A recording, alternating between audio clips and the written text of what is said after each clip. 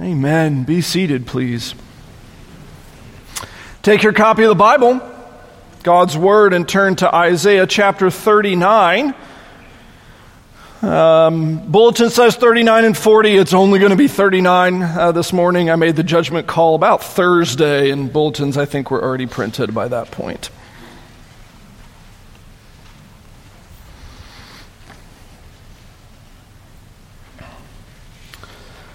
All right, Isaiah chapter 39, I would remind you, because our God is outside of time and space, when he wrote this, you were in his mind when he authored it.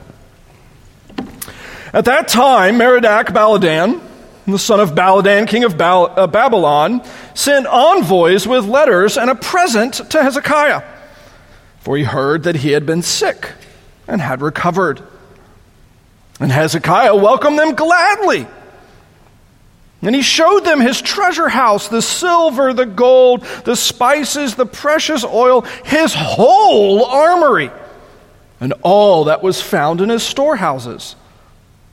There was nothing in his house or in all his realm that Hezekiah did not show them.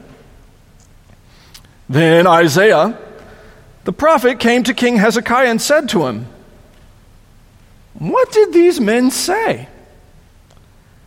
And from where did they come to you?"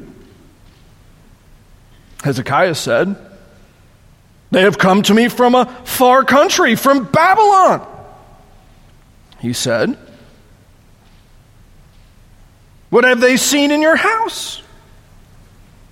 Hezekiah answered, "They have seen all that's in my house. There's nothing in my storehouses that I did not show them." Then Isaiah said to Hezekiah, "Hear the word of the Lord of hosts. Behold, the days are coming when all that is in your house and that which your fathers have stored up till this day shall be carried to Babylon. Nothing shall be left, says the Lord. And some of your own sons who will come from you, whom you will father, shall be taken away, and they shall be eunuchs in the palace of the king of Babylon." And Hezekiah said to Isaiah, "The word of the Lord that you have spoken is good." For he thought, "There will be peace and security in my days." Let's pray. Father, you've spoken to us in the reading of your word. Would you please speak in its preaching? Again, account for our frailty, certainly the frailty of the preacher. And would your Spirit be pleased to work, we ask for Christ's sake. Amen.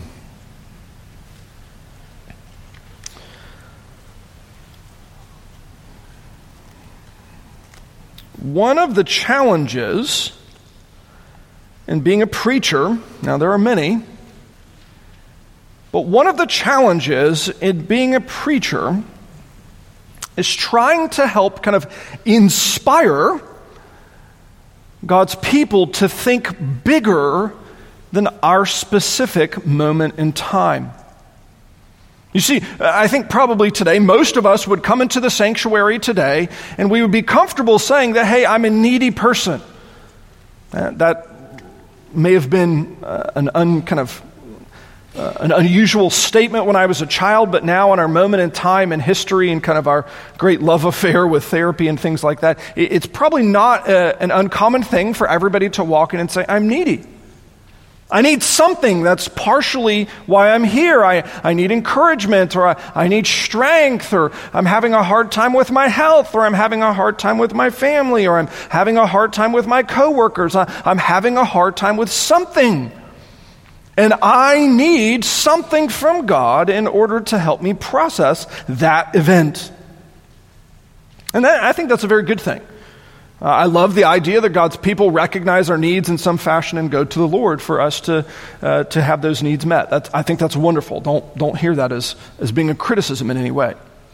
The thing that's so challenging, I think, perhaps in connection to that, is that is wonderfully small-minded. It's wonderfully small-minded because the entirety of that, of that moment in time sort of thinking defines everything by my own limitations, by my own needs, by my own wants. And it kind of takes us out of the larger narrative of history, of redemption. It takes us out of the kind of biblical timeline. It takes us out of the larger context of the Bible, and it takes our kind of light and momentary afflictions and kind of blows them up and makes them kind of the definitive thing for the church. As a result, again, y'all know that my hobby is preaching. It's my kind of field of study.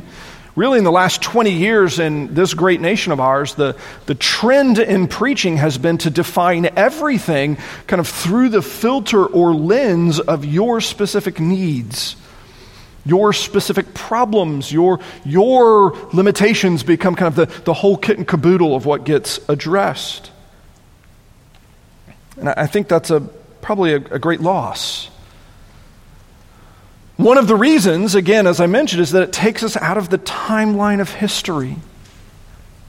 And in fact, actually, it largely structures your Christian life around your own individual struggles and limitations, as opposed to the larger context of the corporate struggles of the people of God.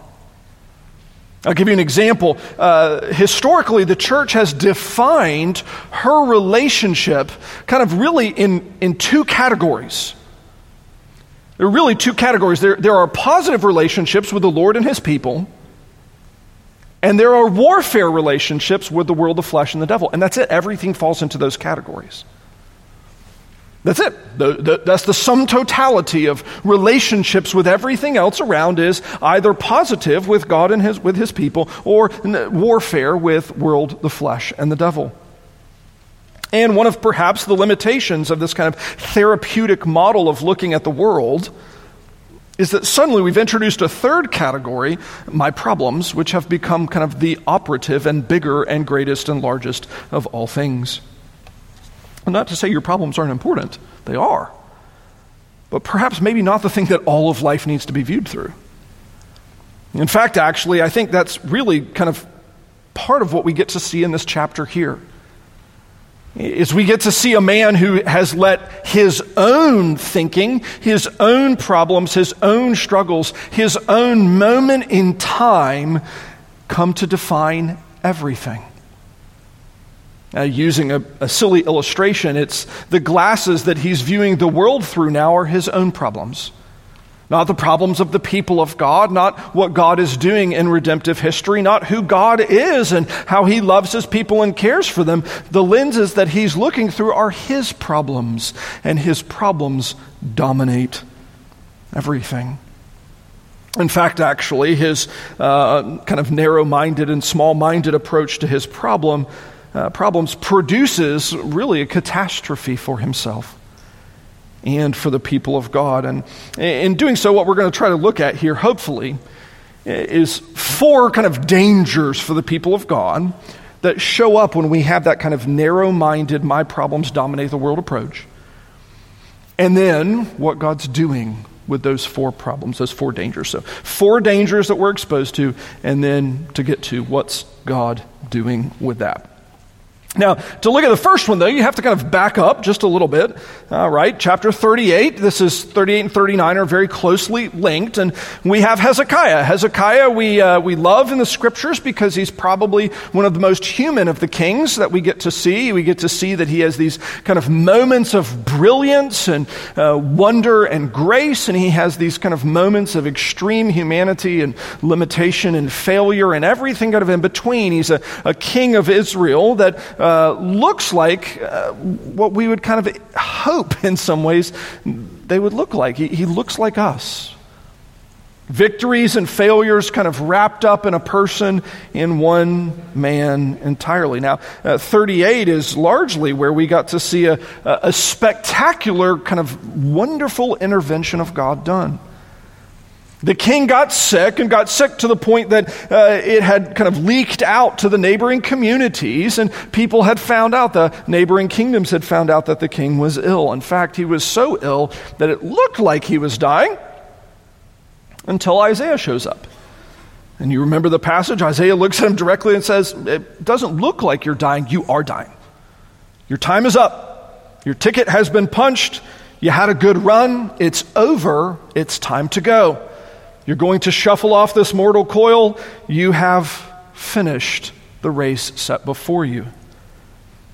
The king does not take that well, and in fact, actually it includes him actively turning away from the prophet and beginning to weep and grieve, mourn, and then plead with the Lord, at which point God hears and extends his life for 15 years, gives him a new, kind of redeemed decade and a half, taking the sickness away, restoring him to health, miraculously returning him to leadership of the people of God. And you have, at the end of chapter 38, that kind of marvelous contemplation on God's mercy.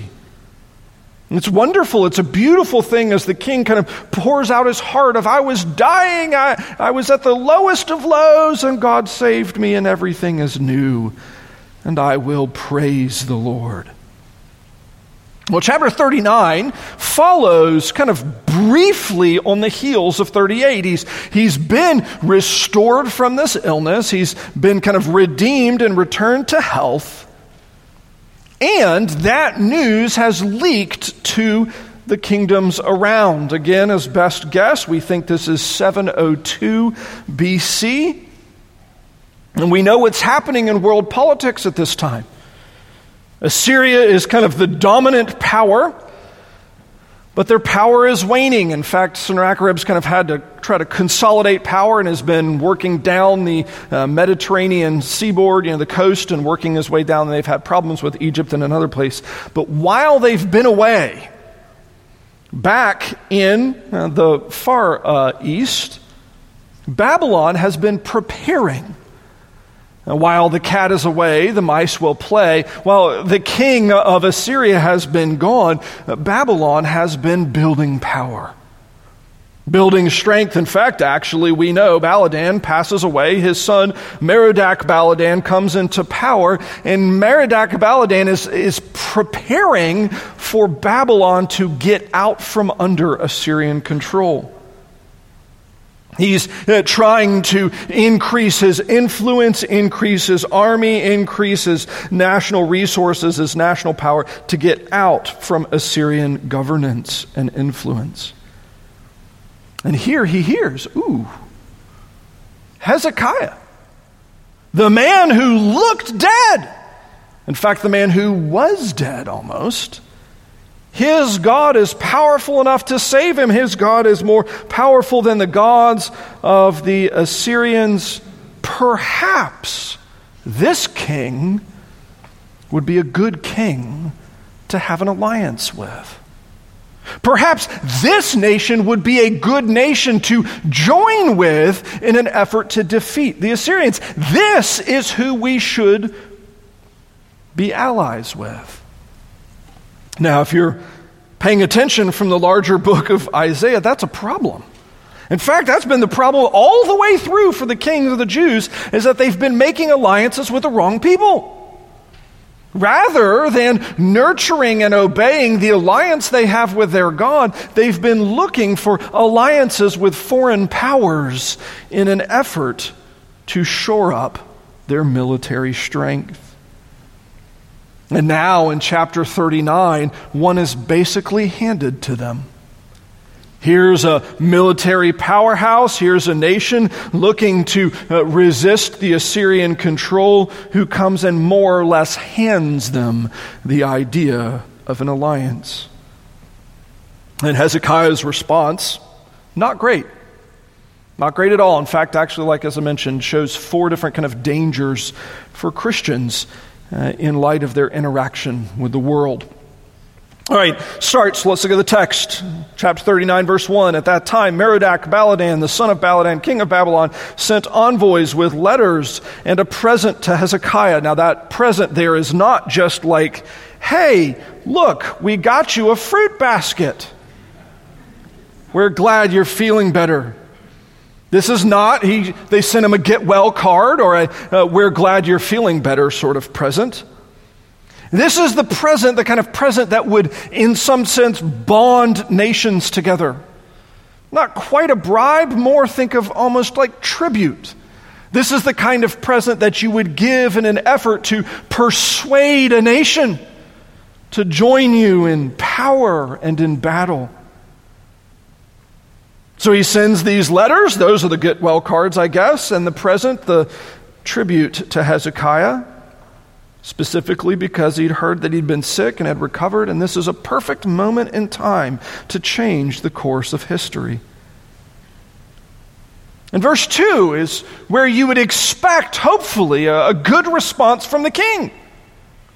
You would hope that Hezekiah, who's just coming off of a fresh victory with God, you would hope that he would have the right kind of response that a man or woman in his place would have. Being presented a union with the world. And Hezekiah welcomed them gladly.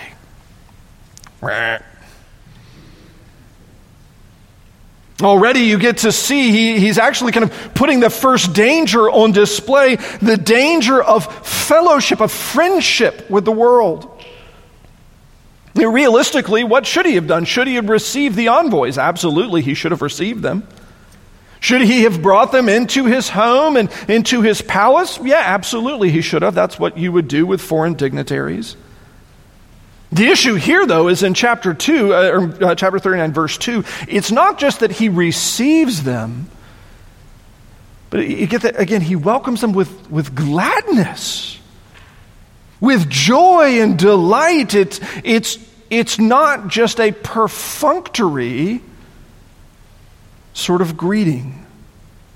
He's cultivating friendship and fellowship and union and connection. You see, actually, that's what the king of Babylon is trying to establish here. That's why he sends his envoys in the first place. He sends them loaded with tribute, with presents. He sends them loaded with letters of persuasion in an effort to build a union between the Babylonians and the Jews. Between those that know not the Lord and those that do know the Lord. Between the pagans, the Gentiles, the enemies of God and his children, those that are called according to his name. That's really Hezekiah's first mistake in the text, is that he brings them in and doesn't just bring them in, again, in a perfunctory or kind of civil sort of fashion, but brings them in with fellowship, with union, with friendship. And the sad reality is that danger is no less real for us today. Now, granted, thank the Lord, the church is not actively at war with the nation of Babylon right now. The nation of Babylon doesn't exist. Church is now not a physical nation, it's a spiritual institution. But the war has really kind of, in some sense, gone from an overt war to a covert war. It's now no longer a war that was fought between nation states with spears and with shields and with swords and chariots and things like that. It's now a very real combat. It's fought by prayer, the Word of God, and temptation and destruction. And I mentioned, this is really how it started. One of the great challenges of being a preacher is trying to inspire and convince people to think bigger than our own kind of immediate little problems. And the problem is, when really we're thinking about our own little immediate problems, it forces us to forget about the warfare that's kind of raging all around us. That with the fact that we currently live every day of our lives within this kind of massive cosmic, gigantic battle raging on all sides of us, casualties going down all around us, weak and wounded everywhere. And we just get kind of preoccupied with our own little bit of kind of struggle in front of us. I'm sure you've probably seen some movie in the past that has kind of that shot in it. You know the shot, and it's famous in lots of different movies. I won't name any of the ones. But where the soldier kind of either gets shell-shocked or rocked or injured or some sort of problem, and they kind of go wandering through the battlefield while the entire battle rages around them, and it's like slow motion where bullets are whizzing by and explosions happen, and they just kind of wander through the entire field having no idea that it's happening around them.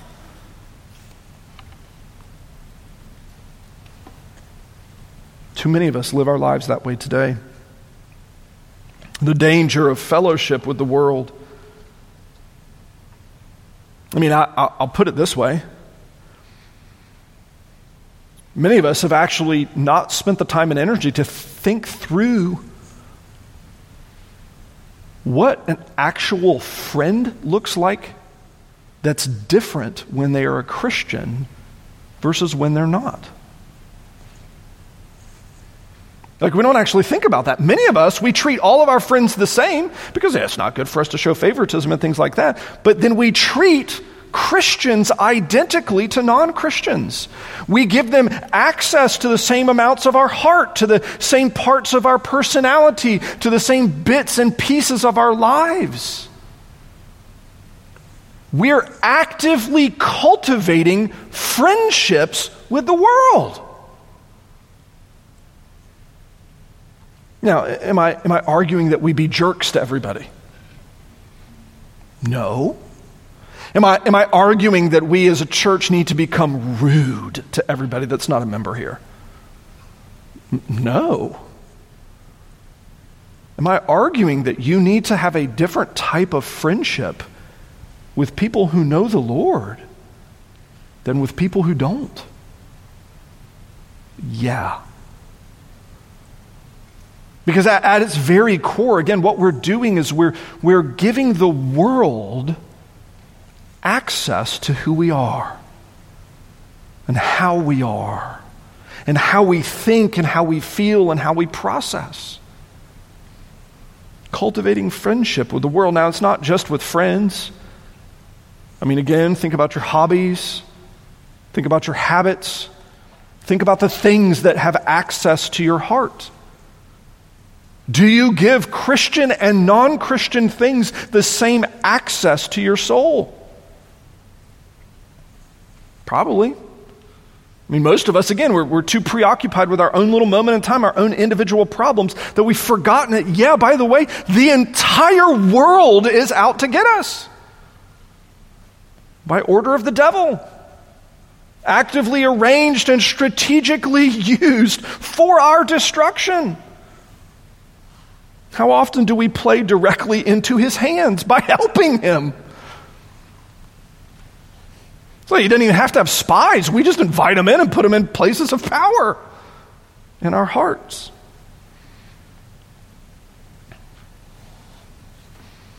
All right, so Hezekiah's mistake. He invites them in, receives them gladly, kind of cultivates friendship with them.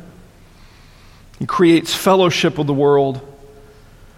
That's danger number one. Danger number two is that he then tries to impress the world.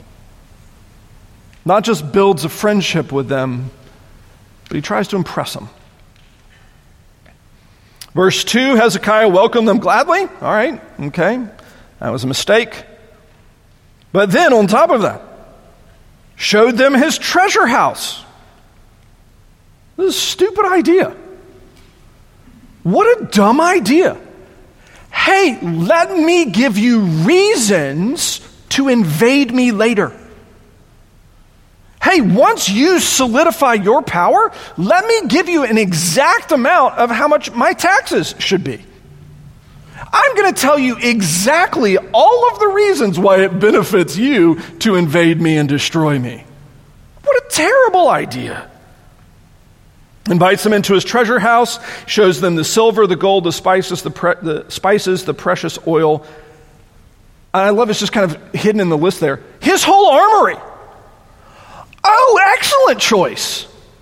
Not only have you shown them all of the reasons why they should invade, but you've also given them access to all the military information they would need to know when they invade.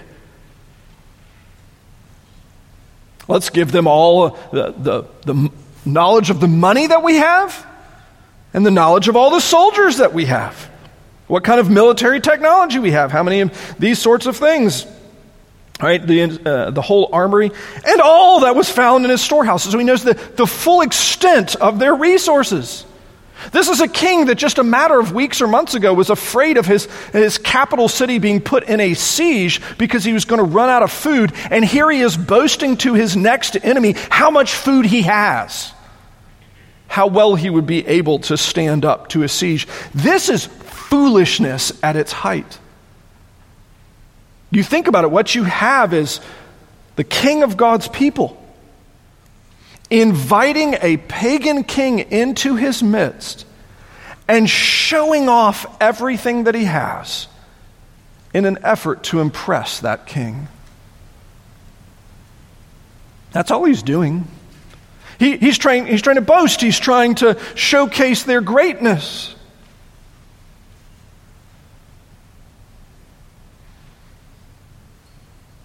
And we can, I think, make an educated guess what he's doing. I suspect really what he's doing here is he's kind of hedging his bets. Right? The Lord has already said that he would save Hezekiah and save the city. He gave him the sign of the sundial moving backwards.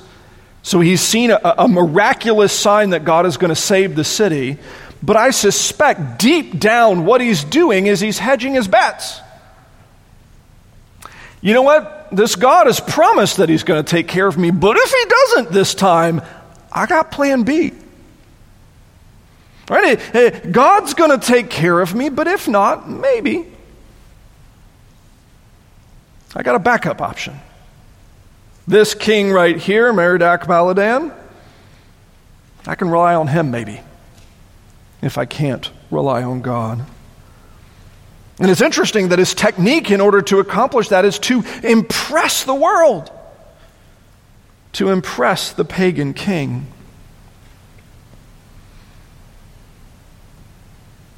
I love it. Even when Isaiah comes and asks him about it, verse 4, what have they seen in your house? What did you show them, man? Hezekiah answers, and I just love the simplicity of his answer. Everything. They've seen all that's in my house. There's nothing in my storehouses I didn't show them. I showed them everything. Absolutely everything.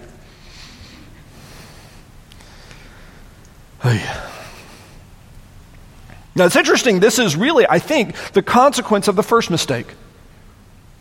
That when we make friendship with the world, what we then do as part of that friendship is we give them access to the rules of the game, of what we think is important and what we think is valuable and what matters. Now, I think most of the time we don't even realize that we do it. It's not like it's an intentional or strategic decision. It's just that as we make that friendship with that worldly thing, their values begin to kind of leach in and become our values. I think this is probably most easily seen, or okay, maybe not most easily, but very easily seen oftentimes with middle school or high school kids. If you're older in the room, you can remember back to when you were in middle school or high school. If you're in middle school or high school, I'm probably going to describe your life in a little bit.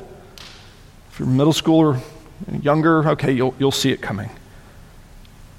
But most of us at some point in our lives in those years found a friend that, looking back on it, we can comfortably say was a bad friend. Right? They weren't a good person. They didn't love the Lord. Maybe they were perhaps even just overtly a non-Christian. Hated God. And we formed what we thought at the time was kind of a sweet friendship with them. Now, some of us, we would go so far as, to kind of wrap it in Christianese language to say, well, I was evangelizing them. That's all I was doing. No, you weren't. But in forming that sweet friendship, you thought it was, with this person who knows not the Lord, you gave them access to who you are, to your heart, to your likes and your dislikes. You gave them intimacy, you gave them access, and then as you get older, you kind of reflect back on it and you began to see the ways that that person began to change you. And some of us, actually, we have those seasons in life with those friendships where we look back and go, man, I can't believe I did the things I did. I can't believe I became the person that I became. I can't believe I did what I did. That I gave myself over to activities like that. To behavior like that. Why? Well, because I was just trying to impress them. I wanted them to think good of me, to think well of me. I wanted them to like me, to think I'm special. I wanted them to be my friend. Now, I love that in those middle school and high school years, life is still unsophisticated enough that we can actually say those things. Right? I wanted this person to be my friend. So I did those sorts of behaviors in an effort to impress them. Having been a youth pastor before I became a pastor here, I realized that teenagers and adults are really just no different. Except for a couple of things. Teenagers move faster and are less sophisticated, but that's really it. The problems are the same. Now, here it's maybe not quite identical for those of us that are perhaps a bit older in the room, but we do have those things where we've had that boss where we try to impress. Or that career that we let absorb our lives and change our values and our ethics. We let the world shape who we are. We let the world shape what we think is important. We let the world shape what we think is most significant and valuable. We let the world dictate the terms to us. Again, it's no different really than our middle schoolers. We just hide it a little bit better than they do. And the next mistake that Hezekiah makes, we get to see kind of as a progression. Builds a friendship with the world. He then tries to impress them, all the while being impressed by them. That's really what's taking place simultaneously. Verse 3, Isaiah the prophet comes to King Hezekiah and says to him, what do they say to you? Right? You just had this problem a couple of chapters ago. You just had this problem with the Rabshakeh from Assyria. And you had to tell him off and deal with that. Now you've got emissaries from a different foreign power, and you're buddies with them. What did you say? What did you do? Where do they come from to you? Hezekiah, actually, his answer is very telling. They've come to me from a far country. They're impressive. They're powerful. They think I'm important. They think my recovery is so important. They traveled a long way to get here. They even came, are you ready for this? From Babylon. I mean, you can imagine him saying it to the prophet, can't you? Look, these guys are different. They're special. These aren't the local bozos that are trying to take over our country. These guys are from Babylon. They're different. And in doing so, he's kind of really showcased his heart. It's been persuaded, hasn't it? That friendship that he's let kind of come in, it's changed his values. It's changed what he thinks is important and what's not important. So now he's busy trying to impress them and being impressed by them. Being captivated and consumed. Would humbly suggest, I think this is one of the great dangers for the American church as the time in which we live. I mean, I think it's probably true for all eras of the church. But this time particularly, is that we have this tremendous temptation to become friends with that which God does not call friend. In fact, that which God calls enemy. And then to let that enemy that we've made our friend begin to shape how we think and how we feel and how we act, and to let it alter our values, to alter our opinions. I think this is particularly a danger in the time in which we live, because I think, maybe not for the first time in human history, but in a new way in human history, the marketing companies have figured out how to hide their marketing tactics. You think, well, that doesn't seem that important. No, I mean, like, actively. Like, what we have now in our current moment in time, our moment in history, is that some of the largest companies in the world that have the largest amounts of money invested in certain activities hide the ways that they are persuading you to be just like them. One of my favorite illustrations of this is maybe 5 years ago now, Cristiano Ronaldo. Some of you know the name, some of you don't care about the name. It doesn't bother me either way. Ronaldo at the time was one of the two most famous athletes on the planet. He was also one of the two most highly paid athletes on the planet. He's a soccer player. Both of the top two are soccer players.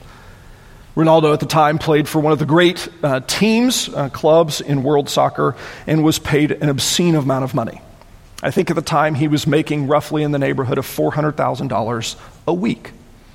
They pay them by the week, which is a weird thing to think about, that if you somehow managed to squander $400,000 in a 7-day period, all you had to do was wait till the next week and you had $400,000 more in which to spend. That's wild, I think. The thing that was crazy to me is that his $400,000 a week, oh yeah, by the way, after taxes, his $400,000 a week after taxes was less than what he made from Instagram. Now that's shocking, isn't it? At the time, he had the largest Instagram account in the world, and his Instagram account and the products that he very quietly hid in his videos made him more money than soccer did. $400,000 a week after taxes. That means at the time, Instagram was paying him more than $1 million a week, or his his various products that he was advertising, paying him more than $1 million a week. So here you're thinking about a Instagram account that is generating more than $50 million a year in income is being presented like it's just a guy's life.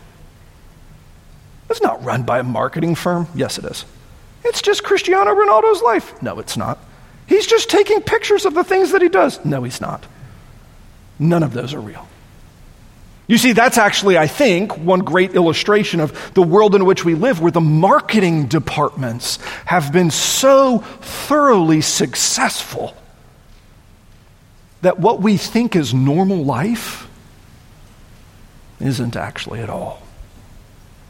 Isn't actually at all. It's in fact one of the things that why, if you've heard me talk about this with great regularity, Instagram basically causes brain damage in teenage girls. Sorry, it does. It's one of the most devastating things in the world today. I hate it. Absolutely hate it. Not just that one, but all the others as well. And again, I'm not sure why it's so much more damning and devastating to young ladies than it is to boys. I don't know that part yet. The sociologists haven't figured it out. But social media, for whatever reason, is destroying our young ladies. And you older ones in the room too. Sorry. But part of it, I genuinely think part of it, as to why it's so successful, is because it's walking us through this exact same progression, but it's doing it so cleverly that we don't see it. To cultivate friends, granted they're pseudo friends, virtual friends, well, okay, they're people I follow.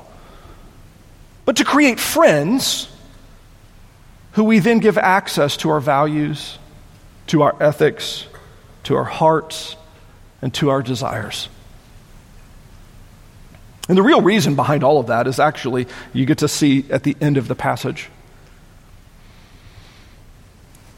Isaiah goes to Hezekiah, verses 5 and following, and basically says, look, you love Babylon so much, and you've showed Babylon all of your treasures. That's probably a good idea because it's all going to Babylon anyways. I've been telling you this now for weeks and months and years. Yeah, you want to be friends with Babylon, you better buddy up with them because you're going to be moving there shortly. You're going to be invaded. Jerusalem's going to be wiped off the map, and all of those treasures are going to be headed to Babylon. They're going to take them all away. In fact, they're even going to take some of your sons and make them eunuchs, and they're going to serve the king there. And the thing is, we just in the prior chapter got to watch Hezekiah give a moderately great response when he was about to die. And so at this point, if you're reading kind of the first time, you're thinking, ooh, I'm optimistic. Right? This just happened where the Lord gave Hezekiah bad news, and Hezekiah turned away from the prophet and cried in his bed up against the wall. Maybe he's going to give a good response. And verse 8 is dreadful. Hezekiah's like, that sounds good to me. Why? Not going to happen on my watch. I don't have to deal with it. And here you begin to see actually really the problem with Hezekiah. Hezekiah is actually too preoccupied with his own problems. Right? When the king tells him when the prophet tells him he's going to die, he melts down.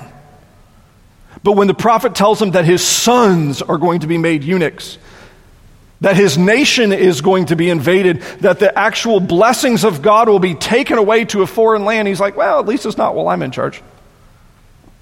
Somebody else's problem, different day, just not mine. Or the internet meme. That's a problem for future me, not me. You see, what he has is actually just selfishness. His problems have begun to dominate the entirety of his world. He's not thinking about the larger relationship with the world. He's not thinking about the larger relationship with the people. He's not thinking about anything but himself. And you think, wow, that's probably not great. And you would be right. It's not great. The helpful thing, though, is that there is an explanation added. If you were to turn over to 2 Chronicles chapter 32, which I'd encourage you to do if you can find it. One of those books that I know you probably spend all of your time reading. The wall is helpful. You can see where it is, a little bit higher up the wall, a little bit earlier. This exact moment is recorded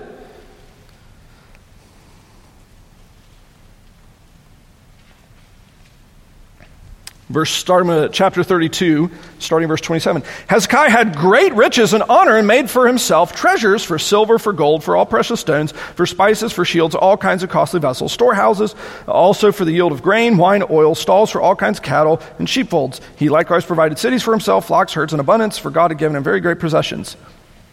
This same Hezekiah closed the upper outlet of the waters of Gihon, directed them down the west side of the city of David, and Hezekiah prospered in all his works. Yay! Very wealthy, big storehouses.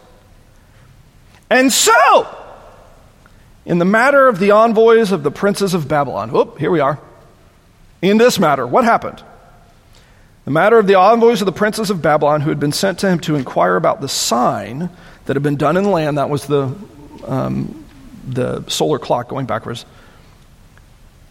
God left him to himself in order to test him and know all that was in his heart. Now the rest of the acts of Hezekiah and his good deeds, behold, they're written. The vision of Isaiah the prophet, the son of Amoz, the book of the kings of Judah and Israel. Hezekiah slept with his fathers, and they buried him in the upper part of the tombs of the sons of David, and all Judah and the inhabitants of Jerusalem did him on. He's a good king. I mean, by and large, he's a good king. He did good things. But interestingly, in this very specific situation, the Lord left Hezekiah to himself in order to show him what was in his heart. And interestingly, Hezekiah doesn't see it, but we do. What had infiltrated Hezekiah's heart? Well, the world, the flesh, and the devil. And what in fact actually should have happened, we would hope, is that this entire situation would have prompted repentance from the king. Prompted what Brandon talked about in Sunday school, a deep and rich confession of sin, of repentance, and endeavoring to serve the Lord in a new way. It should have prompted the king to go to the Lord and say, "You are the God who is slow to anger and abounding in steadfast love. I have not listened, nor have I trusted. Please forgive, redeem, and change." My friends, I will say this. A room this size, upper middle class suburbanites, It's almost certain that a significant, if not an extreme percentage of us, have given the world access to our hearts. It's almost certain that the vast majority of us in this room have fallen prey to these dangers. We've fellowshipped with the world. We've tried to impress the world. We've let the world impress us, and all because of our underlying selfishness. And we have a couple of options there. One, we could bury our head in the sand, kind of like Hezekiah. Has 15 years, let the problem be somebody else's problem. His son turns out to be one of the worst kings in history. Awful, awful, awful person. Converted at the end. We could kind of ignore it, trust it goes away. Let our children deal with the problem. Yeah, I tend to not like that. Anything where my kids have to deal with the problem instead of me, probably not a good solution. Two, just give ourselves over to the world, kind of go at it full throttle. That's probably a bad option.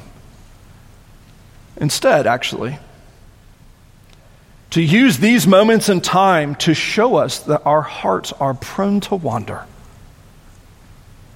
and to come back to the King of Kings and to ask forgiveness. You see, our entire order of worship is built week after week after week to show you the truth of the gospel. That if you see the glory of the character of our God, you will then see that you are a sinner who has fallen short of God's perfect command. And our task is to confess our sin and to find mercy in Christ. There isn't really a plan B for Christians. It's not like that's what you do for the first 10 years you're a Christian, then the final 10 you do something different. Or after you've been a Christian 40 years, you stop following that pattern. There is no plan B for Christianity. Our task is to be in fellowship with the Lord.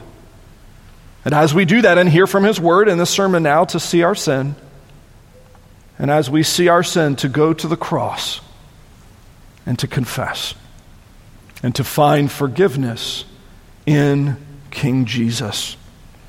Let's do that even right now. Let's pray. Father, we do confess we've given the world far more of our hearts than we would like to admit. And certainly than we'd like to even understand. It makes us sad for the bits that we do see. It'd probably crush us if we saw it all. This is one of those areas where we know that we need to repent even from our repentance. Even our repentance is rotten. We do not see the depth of our need here, and we ask that you would show mercy even in the little bits that we do understand. For Christ's sake, amen.